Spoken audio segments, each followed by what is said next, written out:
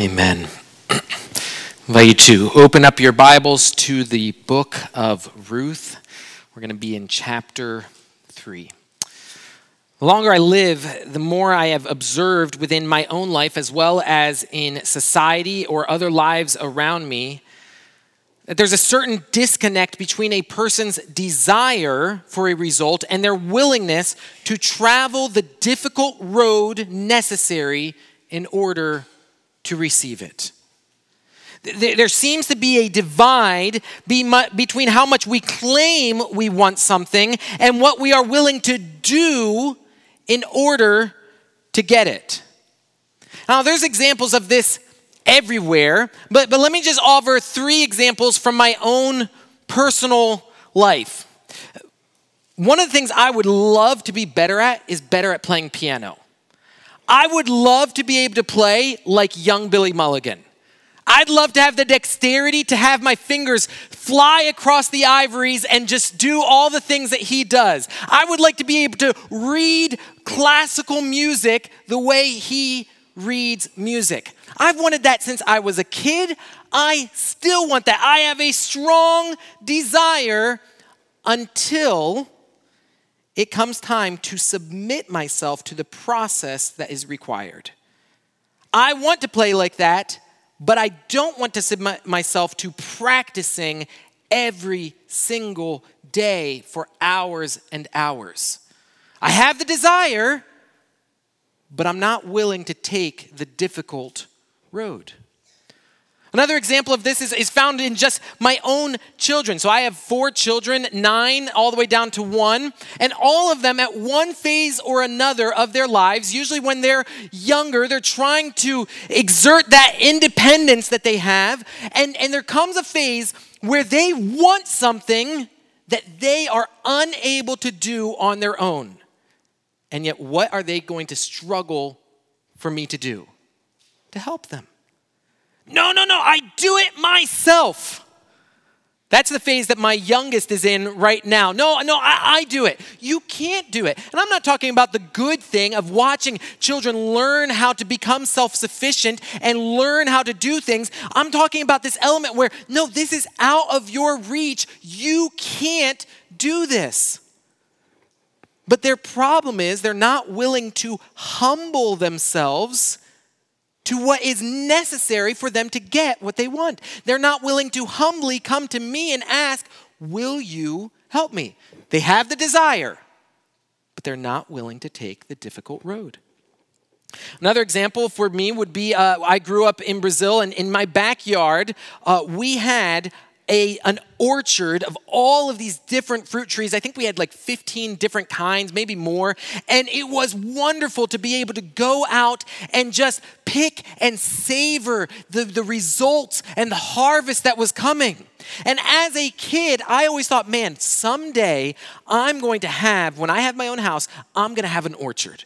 I'm going to have all of these fruit trees so I can go out and just pick and savor. I had that desire. Back in 2017, so 6 years ago, my wife and I bought our house. And in those 6 years, do you know how many fruit trees I've planted? 1. And I didn't even buy that fruit tree. My mother-in-law gave the fruit tree to me. And this makes absolutely no sense. But do you know why I haven't planted more trees?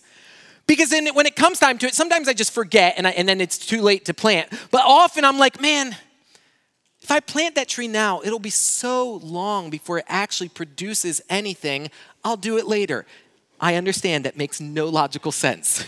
Because if I had planted them 6 years ago, I would have that fruit now. And yeah, I'm like, no, I'm not going to do it now. What I lack is patience. What I lack is the difficult road of waiting. I'm going to plant now because I have that desire, but I'm going to have to wait until I see the results. Like I said, we could list many more examples that demonstrate the disconnect between what we desire and what we'll do. But the fact is that what we struggle with often is not how much we want something.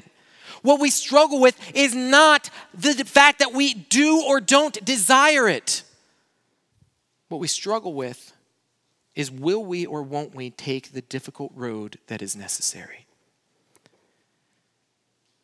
Over the last few weeks, we've been studying the book of Ruth, and within the book of Ruth, we are ramping up to a wonderful, magnificent ending. The book is this constant crescendo until we reach the grand finale. And we love that.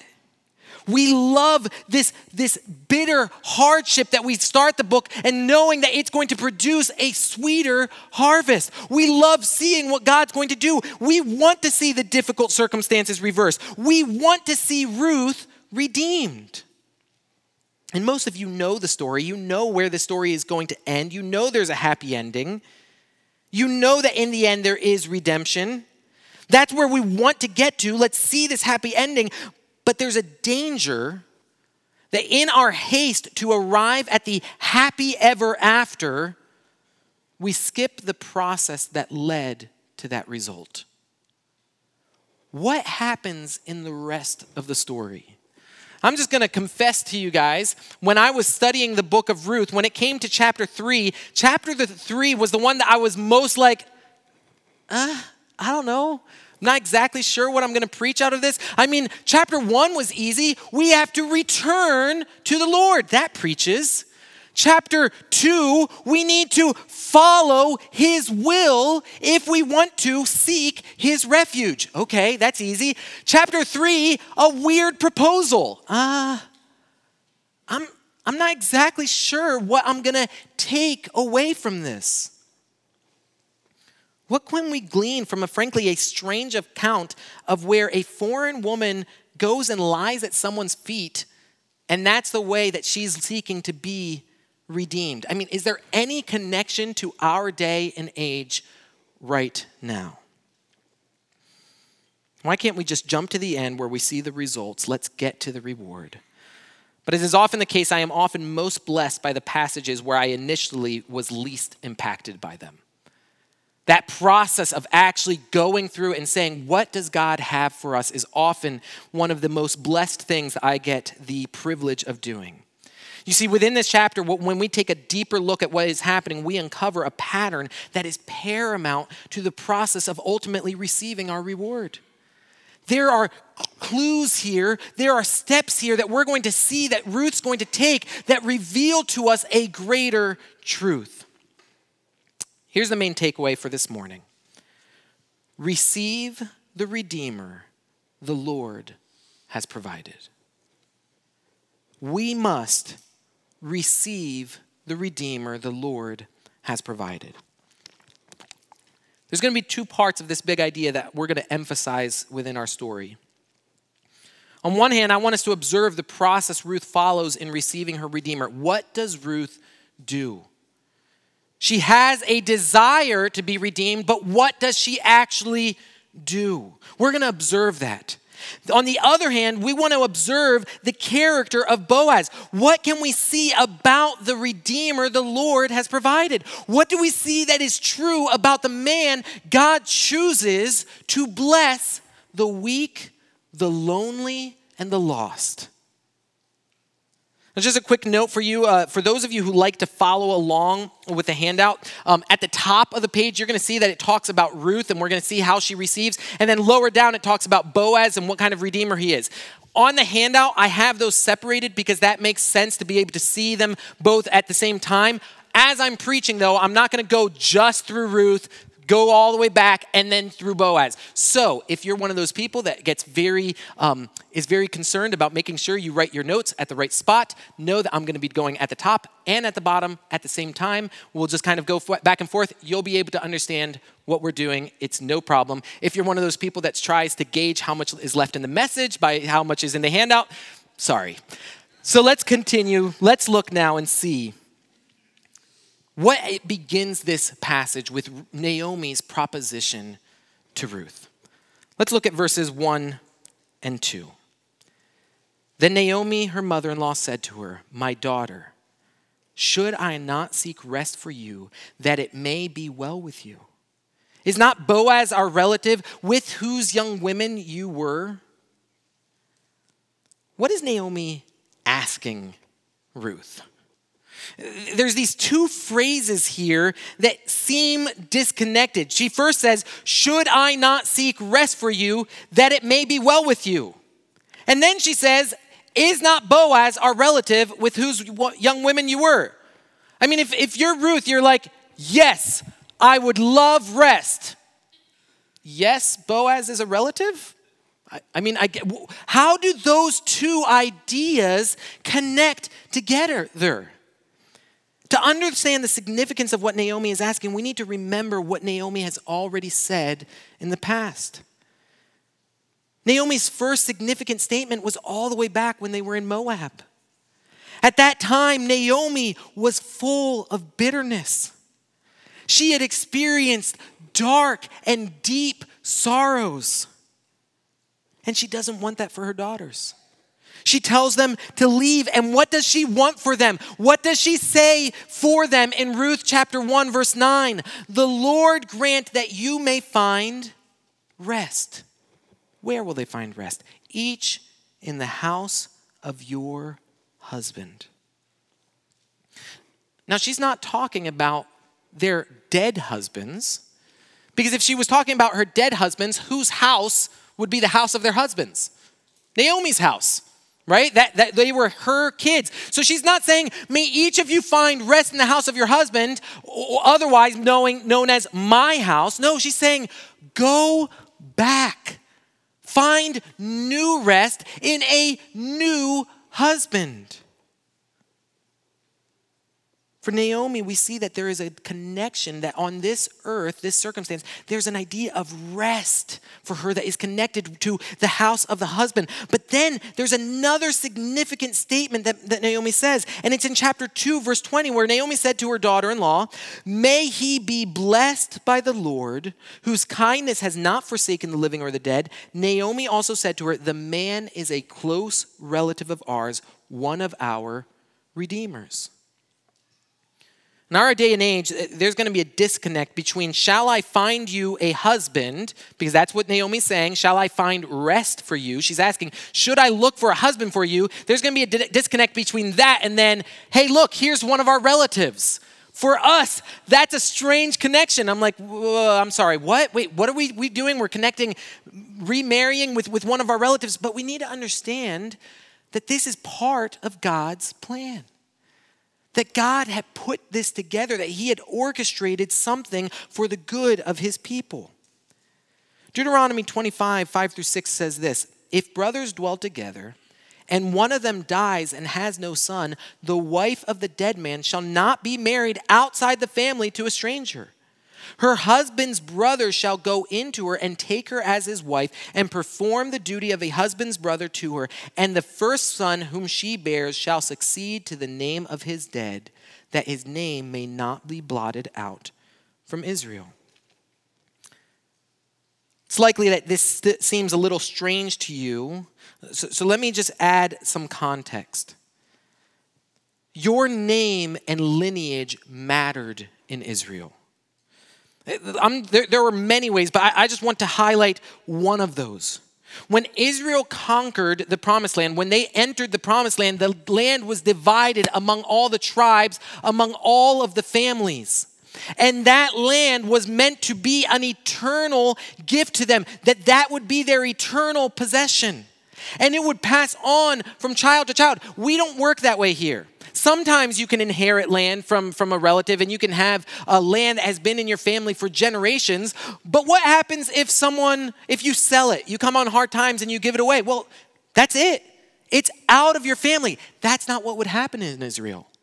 You were allowed to sell your land if you came on hard times, but God had already planned that within a certain amount of time, at the year of Jubilee, that land would come back to your family. So that it would eternally be part of your lineage. It wouldn't forever be taken away from you. One of the most tragic ideas for them was for their name to be erased. For them to no longer be counted as part of the people, that death had erased their name. And so what would happen is if a woman who was married, her husband died, and there is no one to continue that line, rather than marrying someone else that was outside of the line and starting a new lineage, they would marry within the family so that that line, that blood could continue. And that is what we're talking about here, that Naomi has her husband has died and she has no one to continue the line. Can you imagine for Naomi what it was like to leave Moab and send her daughters back and think, that's it. My story has been erased. I have been blotted out. The Lord has dealt bitterly with me. There's no more hope. Even if I should have a husband tonight to have another son, there's no hope to continue this line. Go back, my daughters. But now, because she has seen the work that God is doing through the faithfulness of Ruth, through the faithfulness of Boaz, she's changed her mind. Now she is here and she's saying, wait, God does have a plan. God does have a purpose. There is something more going on. Before we move on, I just want us to notice the progression we are seeing in Naomi. Naomi is now finally, willingly joining the story God has been telling the whole time. All the way back in chapter 1, God was already writing this. He was already orchestrating the details. And yet when we come to chapter 2, we see that Ruth is striving to follow God's will. Boaz is striving to follow God's will. But where's Naomi? And we come here now and we see that Naomi is finally being part of this. She's joining in on the story and she's saying, shall I not find you rest? Before she said, may you find rest. It's going to be on you. Now she's saying, I want to be part of this story. I just want to offer a comfort and challenge for us. The comfort is that even when we are in the depths of despair and bitterness, God is still in control. God remains in control even when our life is out of control.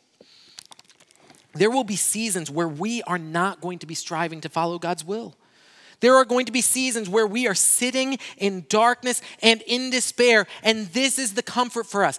God remains in control. He's still working. But there's a challenge as well. The challenge is that it is far better to be an active participant in the story that God is writing, to strive to follow his will, rather than being a passive participant, whether because of apathy or bitterness. Look at the transformation that is happening in Naomi. Now here's a question though. Why Boaz? Why is Naomi highlighting Boaz? Boaz, our relative. Now, part of that is because he's a relative. He's qualified to fulfill what Deuteronomy 25 said. He is someone that they can rely on because Deuteronomy 25 says, do not let her marry a stranger. And so at face value, we would say, oh, well, because Boaz is qualified, so that's enough. But there's something more. Look at what she also says. Is not Boaz our relative? Okay, he's qualified. With whose young women you were. Ruth knows Boaz's character. She remembers the care that he provided for Ruth as Ruth joined the young women, and Boaz went far beyond what was necessary. The requirement of the law was to let Ruth come after everyone else and pick up the scraps. But Boaz says, no, come. Have this wine, eat of this food, join and glean with my young women. He tells the young men, here, take out some from the sheaves, give her extra. Let her drink of the water that you are drawing. No one touch her.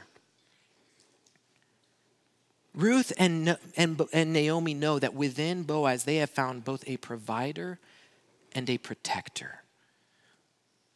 What this is pointing to is that they have come to realize what the narrator told us at the beginning of chapter 2. Boaz is a worthy man. What kind of redeemer has the Lord provided? A worthy redeemer. But now let's look and see a little bit more of the instructions that Naomi is going to give to Ruth. Look at continue in verse 2. See, he is winnowing barley tonight at the threshing floor. Wash, therefore, and anoint yourself, and put on your cloak, and go down to the threshing floor. But do not make yourself known to the man until he has finished eating and drinking. But when he lies down, observe the place where he lies. Then go and uncover his feet and lie down, and he will tell you what to do. Again, a lot here is very different from our culture. I'm just gonna venture a guess that none of you proposed that way. I'm just wild guess. I mean, if one of you did, please come and talk to me after. I want to hear this story. But what's going on here? We need to understand that the setting that's happening here. First, this winnowing barley at the threshing floor. When they harvested barley, first, they're going to go and they're going to cut down the entire plant. So it's going to have the stalk and then the seed is up at the top. Like think of those classic pictures of wheat that we see. Very similar, okay? So they have this barley that they get, but most of that plant is inedible.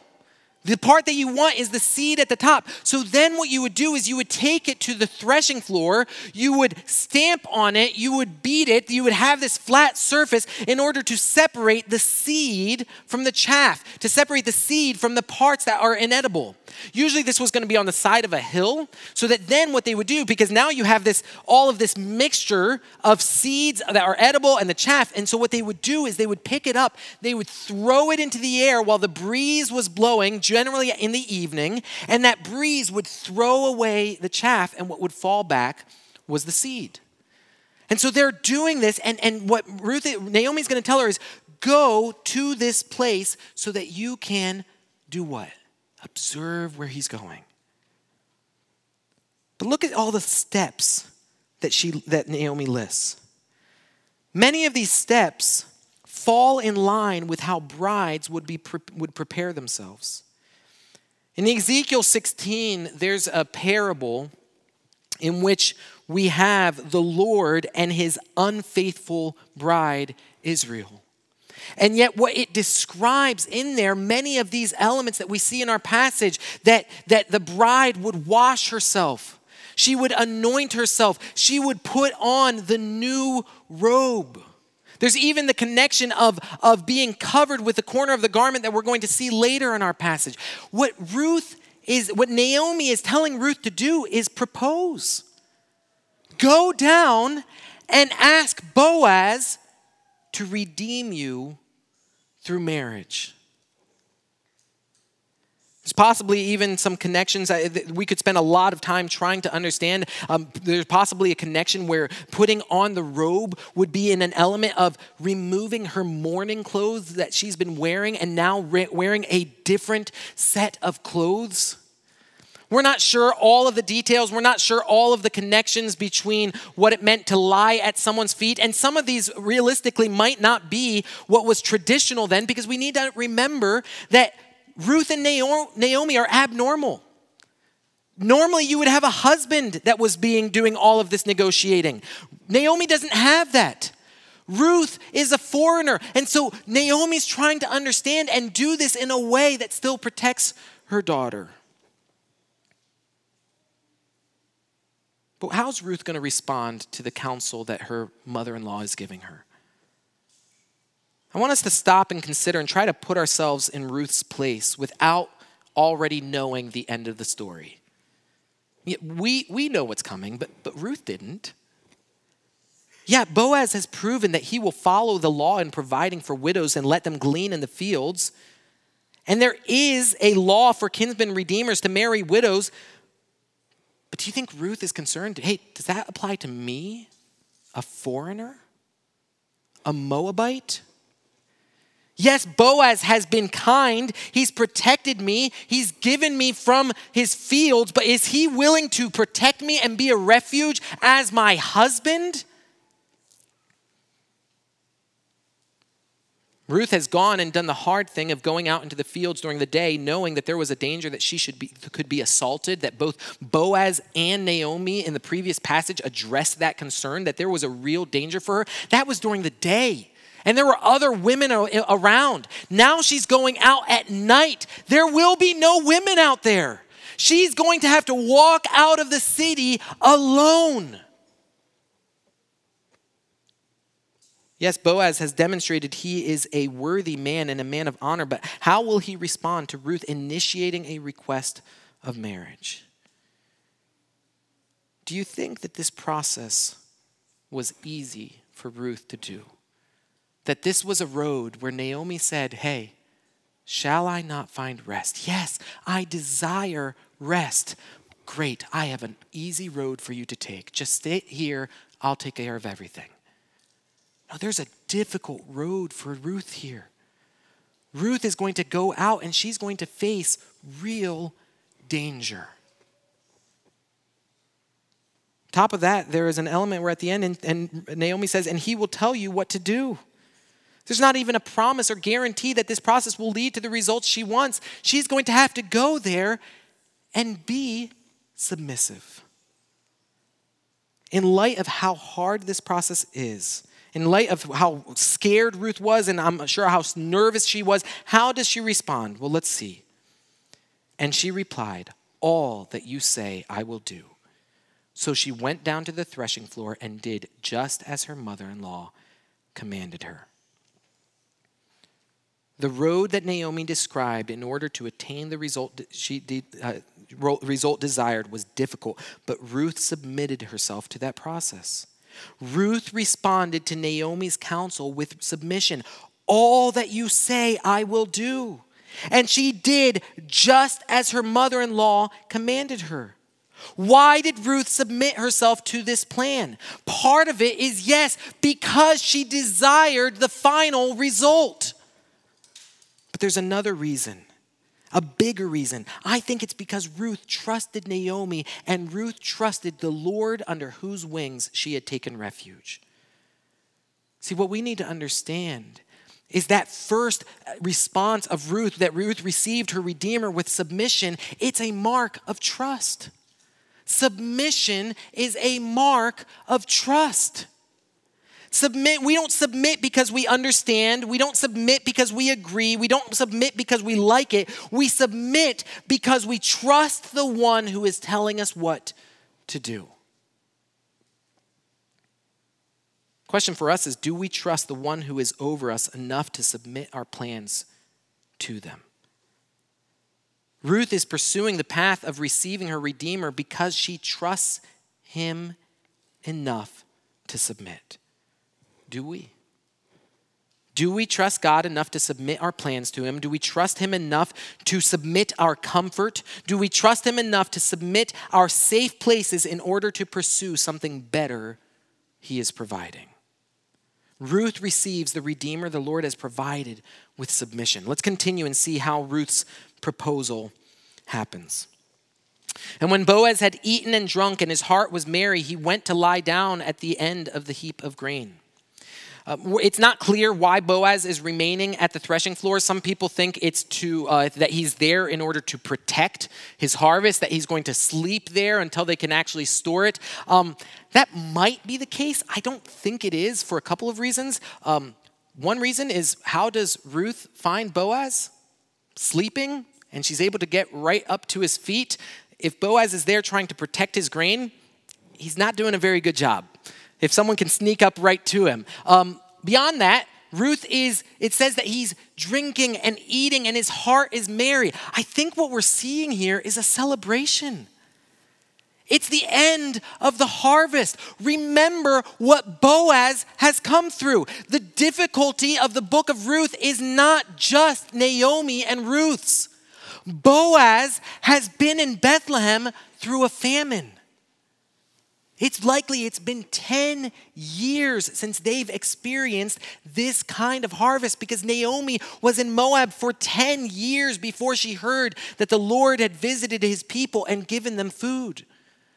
But now they're back at that threshing floor that has seen too little use for too many years, and God has provided abundantly. I think what we see here is Boaz is celebrating. And Naomi says, wait until they have finished their celebration. Wait until they are merry and happy and rejoicing in what the Lord has given them. There is a cause for Boaz to celebrate because the Lord has visited his people and given them food, but God isn't done giving out blessings. It says that she came softly, uncovered his feet, and lay down. At midnight, the man was startled and turned over, and behold, a woman lay at his feet. You have to appreciate both the tension and humor of this section. The tension is you imagining Ruth walking, trying to make no sound, trying to not be discovered. I like hunting. Sometimes I'll go out several hours before the sun is up in order to get where I'm supposed to be while it is pitch black. I know no one's out there. It's still hard for me to keep my heart going at a regular rate. Where I'm walking, trying not to be discovered, hearing any of these sounds. Imagine what it's like for Ruth. We know that Boaz is not alone because of what he's going to say later in the passage, but she's going as a woman with all these men trying not to be discovered. There's a tension here. But she gets to her place. She lies down. She uncovers his feet and waits. At midnight, the man was startled, turned over, and behold, a woman. There's a humorous element of this. Like, he's startled. What's going on here? And he asks the appropriate question. Who are you? I'd love to know what was going through Boaz's mind in those split seconds before Ruth spoke. He just woke up and apparently he doesn't know what's going on. And she answered, I am Ruth, your servant. Spread your wings over your servant, for you are a redeemer. Ruth puts everything on the table. It's all or nothing. She asks that he spread his wings over her. It's almost too perfect. Who said those words to her first? Boaz. The first time that they met, the first time that he laid eyes on her and he said, who is this young woman? And then they have that first conversation. And what does he tell her? The Lord repay you for what you have done, and a full reward be given you by the Lord, the God of Israel, under whose wings you have come to take refuge. And now here's Ruth asking Boaz, would you be my refuge the way the Lord is my refuge? May I hide beneath your wings in the way that I am hiding under the wings of the Lord. May you be my protector, imitating the way the Lord has protected me. This beautiful picture here of what Ruth is requesting. There's a play on words here. Depending on what translation you're using, or maybe you'll have a footnote that it might say, would you spread the corner of your garment over me? Or it might say that in a footnote of your Bible. The reason it says that is because it can be translated both ways, both here and in the previous passage when it talked about the wings of safety of the Lord. So that also connects to Ezekiel 16. Ezekiel 16, when the Lord comes and offers as the groom to spread the corner of his cloak over the bride. Naomi's asking him, will you redeem me through marriage? Here's what I want us to notice about Ruth's request. Notice her humility. 2 times she refers to herself in what way in this passage? Your servant. I am Ruth, your servant. Spread your wings over your servant, for you are a redeemer. She comes and asks that he provide what she cannot attain on her own, and she comes in humility. There are few things that God finds more beautiful than a humble heart. God gives grace to the humble. And we see here that Ruth is receiving the Redeemer the Lord has provided with humility.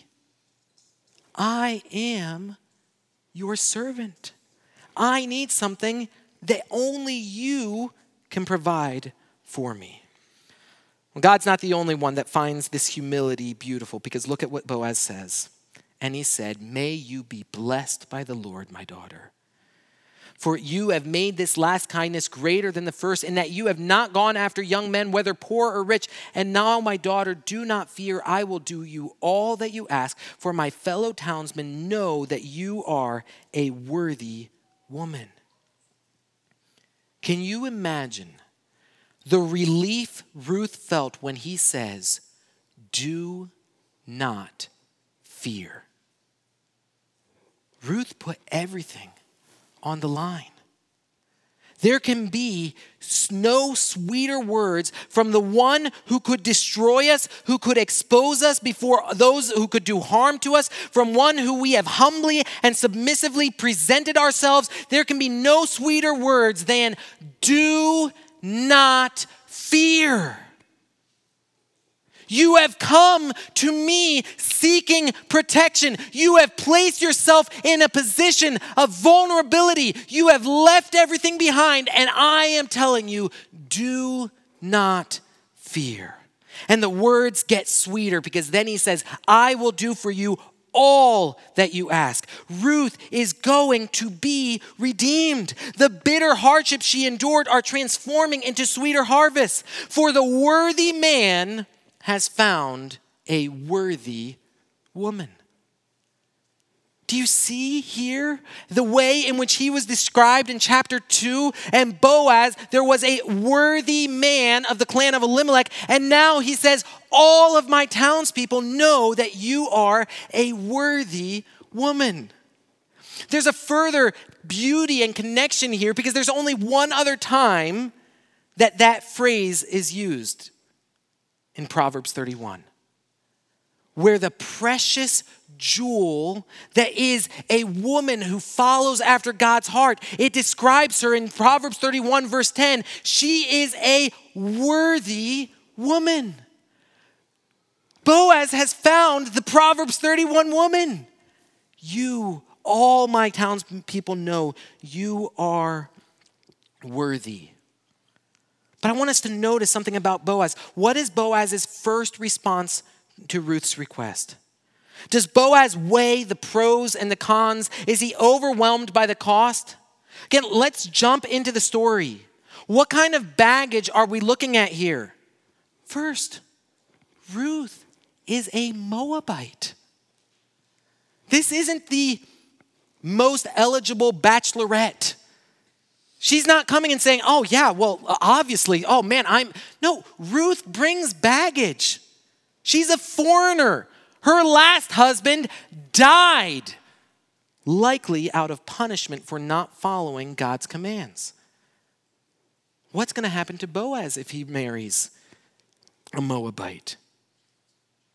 On top of that, Ruth has been married with no children. She might be barren. For that time, that's a big deal. Adding to the baggage, Ruth is poor. She came to his fields begging for scraps. Ruth also brings Naomi. Ruth promised that she would care for Naomi. She made a vow before the Lord. May the Lord do even more to me, if anything but death separate us. There is a lot of people, in fact, there's someone later in our story that when offered the opportunity to redeem Ruth, immediately they are going to be overwhelmed by the cost. No, I am not doing that. We're going to see that in chapter 4. Is that Boaz's response? No, he is not overwhelmed by the cost. He is overjoyed at the opportunity. He looks at this and says, "You have blessed me." This is a beautiful point where we come to our story where everything looks like it's finally going right. And then, of course, we have a new tension. Verse 12, "And now it is true that I am a redeemer, yet there is a redeemer nearer than I." You have got to be kidding me. Boaz isn't the only redeemer. There's someone else who takes precedent. If this was a movie, like this is the part where we finally think, man, all of the problems, all the bad guys have been taken care of. And then we find out, actually, no, there was one more that you didn't even know about. And you're like, oh, you gotta be kidding me. Really? There's also even a part of me where I'm like, come on, Naomi, you couldn't have warned us about that. Maybe she told Ruth, maybe she didn't. But for us reading the story, we're like, what? A new tension. We want Boaz to be redeemer. We know his character, and it's according to his character that he acts now. Look what he says, "Remain tonight, and in the morning, if he will redeem you, good, let him do it. But if he is not willing to redeem you, then as the Lord lives, I will redeem you. Lie down until the morning." What we see here is that Boaz is the redeemer the Lord provided, who is concerned for the needy more than his own well-being. What does Boaz want? He wants to marry Ruth. He sees this as a blessing. Blessed are you because you have come to me and not pursued other younger men, whether they are rich or poor. He wants this. But what he wants to do more is God's will.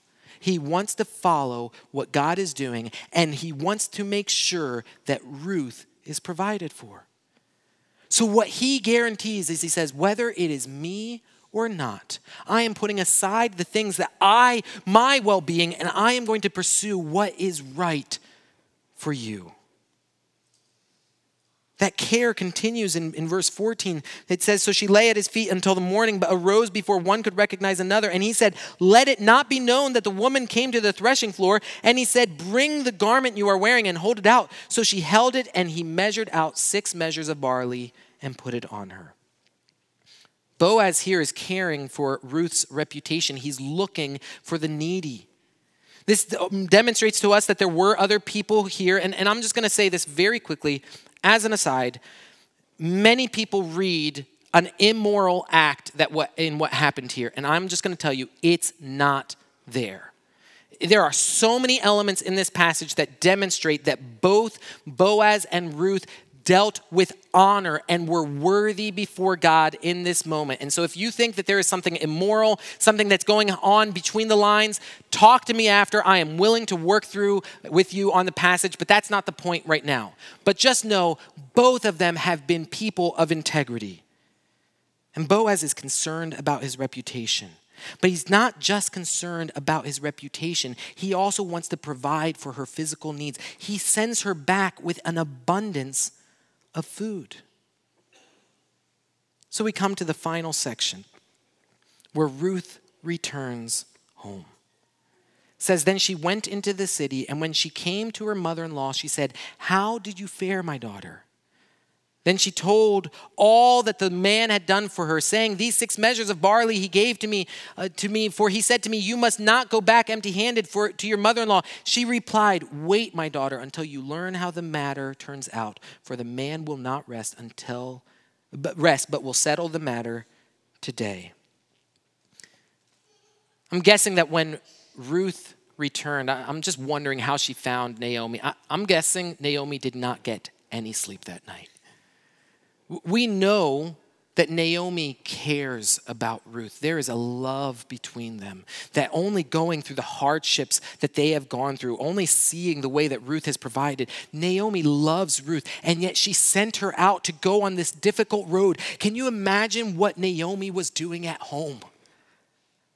Sitting, waiting by the door, imagining what is happening to the one she loves, and she's just waiting there. And here comes Ruth carrying again all the things that Boaz has given her. And she says, how did it go? What happened? So Ruth tells her everything. And we come to the final two attributes of our story that are both for Ruth and Boaz. The final step of the process for Ruth is for her to receive the Redeemer the Lord has provided with patience. Of all the things that Ruth had to do that night, if you had to pick out and say, well, which ones are going to be the easiest ones, we would say this last one. Well, you're back at home, you're with your mother-in-law, you just have to wait. That on paper seems the easiest. But let's just be honest, in reality, isn't waiting one of the hardest things that we need to do? God sometimes says, this is the difficult road you need to take. I'm willing to do that. I'm willing to strive to follow after you. I'm willing to work hard. I'm willing to humble myself before you. But then God says, and now I want you to wait until I provide the results. That's hard. How many people have we seen do hard things, difficult roads, and they did it faithfully until God says, and now wait. And that's the moment where they abandon the path. But what we see here is Ruth is willing to wait. But we also then see the character of Boaz, because this is what it says. He will not rest. Boaz was the redeemer the Lord had provided, who was unwilling to rest until redemption was attained. There's an ironic shift here in the story. Up till now, who has been unable to find rest? Who has been seeking rest? Ruth and Naomi. But now, because they have come and sought redemption from a redeemer, now who doesn't have rest? Boaz. He's willing to take their restlessness upon himself in order that he can then provide rest to them. He will not rest until he can provide rest to us. They are able to wait patiently because he is restlessly working. So how does this all connect to us? I'm sure that as we've been going through this passage, many of you have seen the connection, the allusions that this is pointing to a greater story. There is a story of redemption found here within these 4 chapters in Ruth's story, but there is a bigger story. The story of redemption, this is the truth in the humanity story, is that every single one of us needs a redeemer. All of us need someone who can rescue us from the bitter lands we inhabit. We have sinned and fallen short of the glory of God. The debt of our sins is death, and there is no more bitter hardship. Without a redeemer, we are separated from our good and gracious God, condemned to an eternity apart from him. But God, who is rich in mercy, provided a redeemer. So what kind of redeemer has the Lord provided? He's provided a redeemer who is worthy. Revelation 5, and I saw a mighty angel proclaiming with a loud voice, who is worthy to open the scroll and break its seals? And no one in heaven or on earth or under the earth was able to open the scroll or to look into it. And I began to weep loudly because no one was found worthy to open the scroll or to look at it. And one of the elders said to me, weep no more. Behold, the Lion of the tribe of Judah, the Root of David, has conquered so that he can open the scroll and its 7 seals. And they sang a new song saying, worthy are you to take the scroll and to open its seals. For you were slain, and by your blood you ransomed people for God from every tribe and language and people and nation. And you have made them a kingdom and priests to our God, and they shall reign on the earth. What kind of redeemer has the Lord provided? A redeemer who is worthy.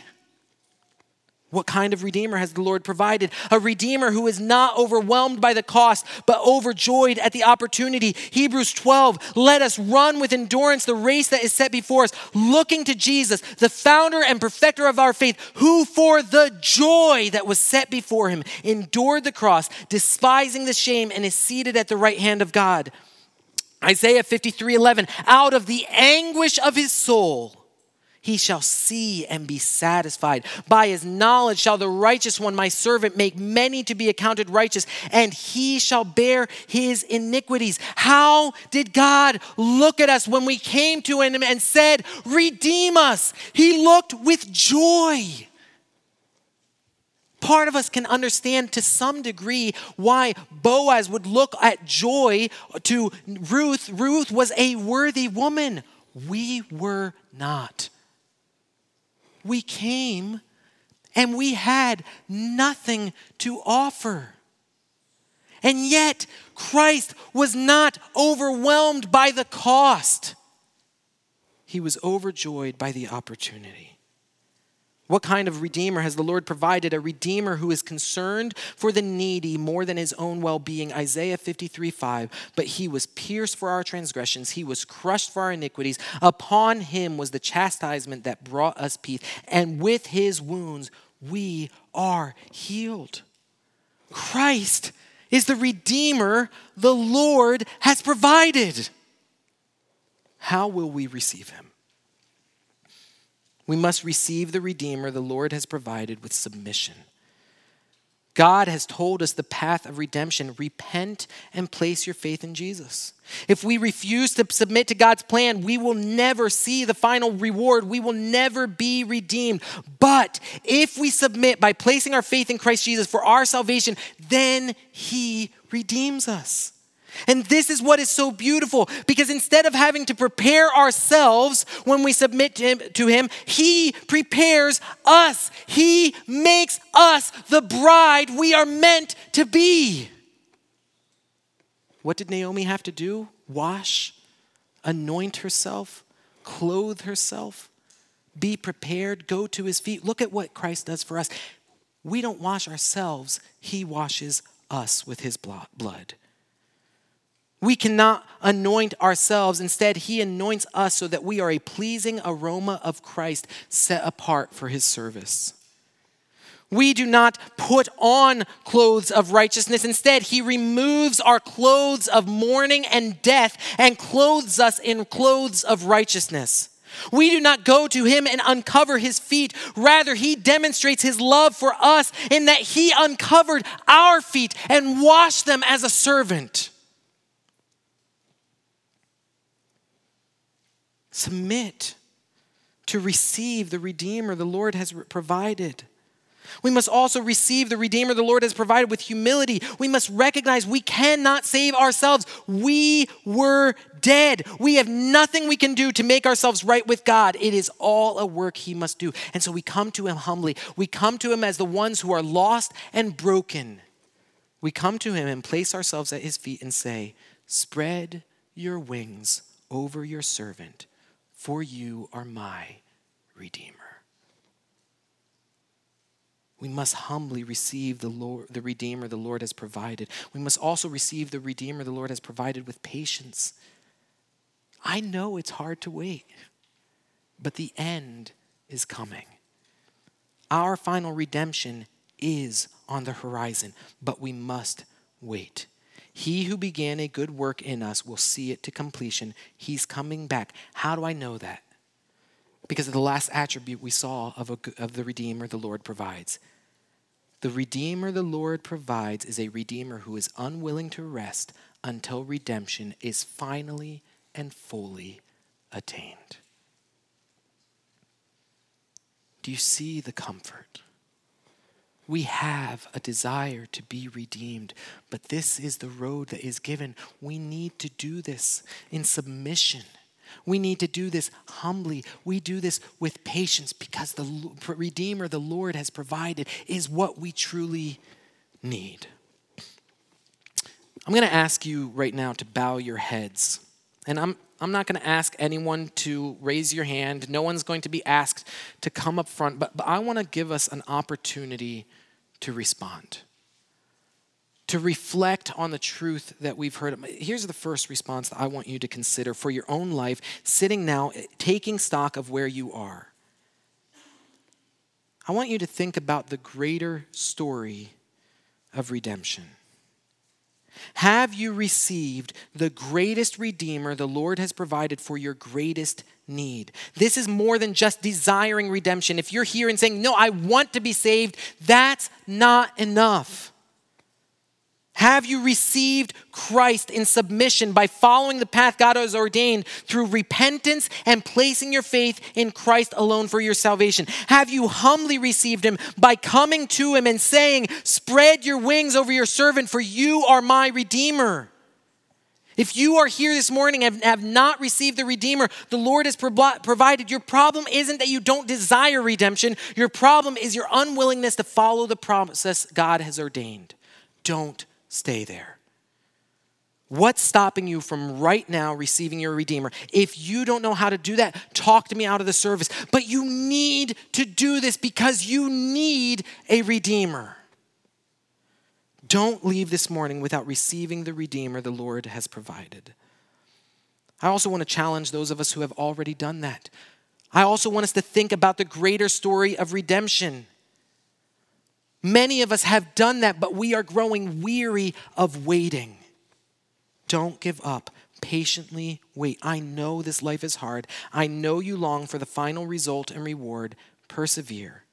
Keep following the mission as you patiently wait. The Lord has provided a Redeemer who will not rest until we are finally and fully redeemed. Trust him and patiently wait. My last response, though, that I want you to consider, though, is going back to the personal story of redemption. I'm not talking about salvation. I'm talking about that many of you are going through times of immense trials and tribulations. And what you are looking for is to be redeemed out of that circumstance.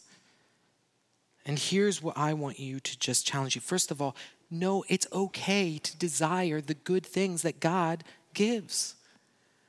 If you were in Ruth's position, Ruth was not wrong to desire to find refuge in the arms of a husband. Yes, she had refuge under the wings of her Lord, but it's not wrong to also desire the good things that God has provided us in this world. And so if you are in a time of trial and tribulation, it's okay to desire redemption from that. But how are you seeking it? Are you willing to submit to your Lord? Are you willing to go to him and say, God, whatever you do, whatever it is, I will follow you? Are you coming to him humbly and saying, God, I don't deserve anything. I'm just asking you as a child. I'm coming and asking you to spread your wings over me. And then finally, are you willing to wait? I know that's hard. I know many of you have taken difficult roads right now, and you're just waiting for God to finally give that redemption. Wait. Know that you have a Redeemer who does not rest until it is finally complete. I don't know if you're going to see the redemption like Ruth. I'm not sure if your story has the same type of ending, but I do know the ultimate ending. He's coming back.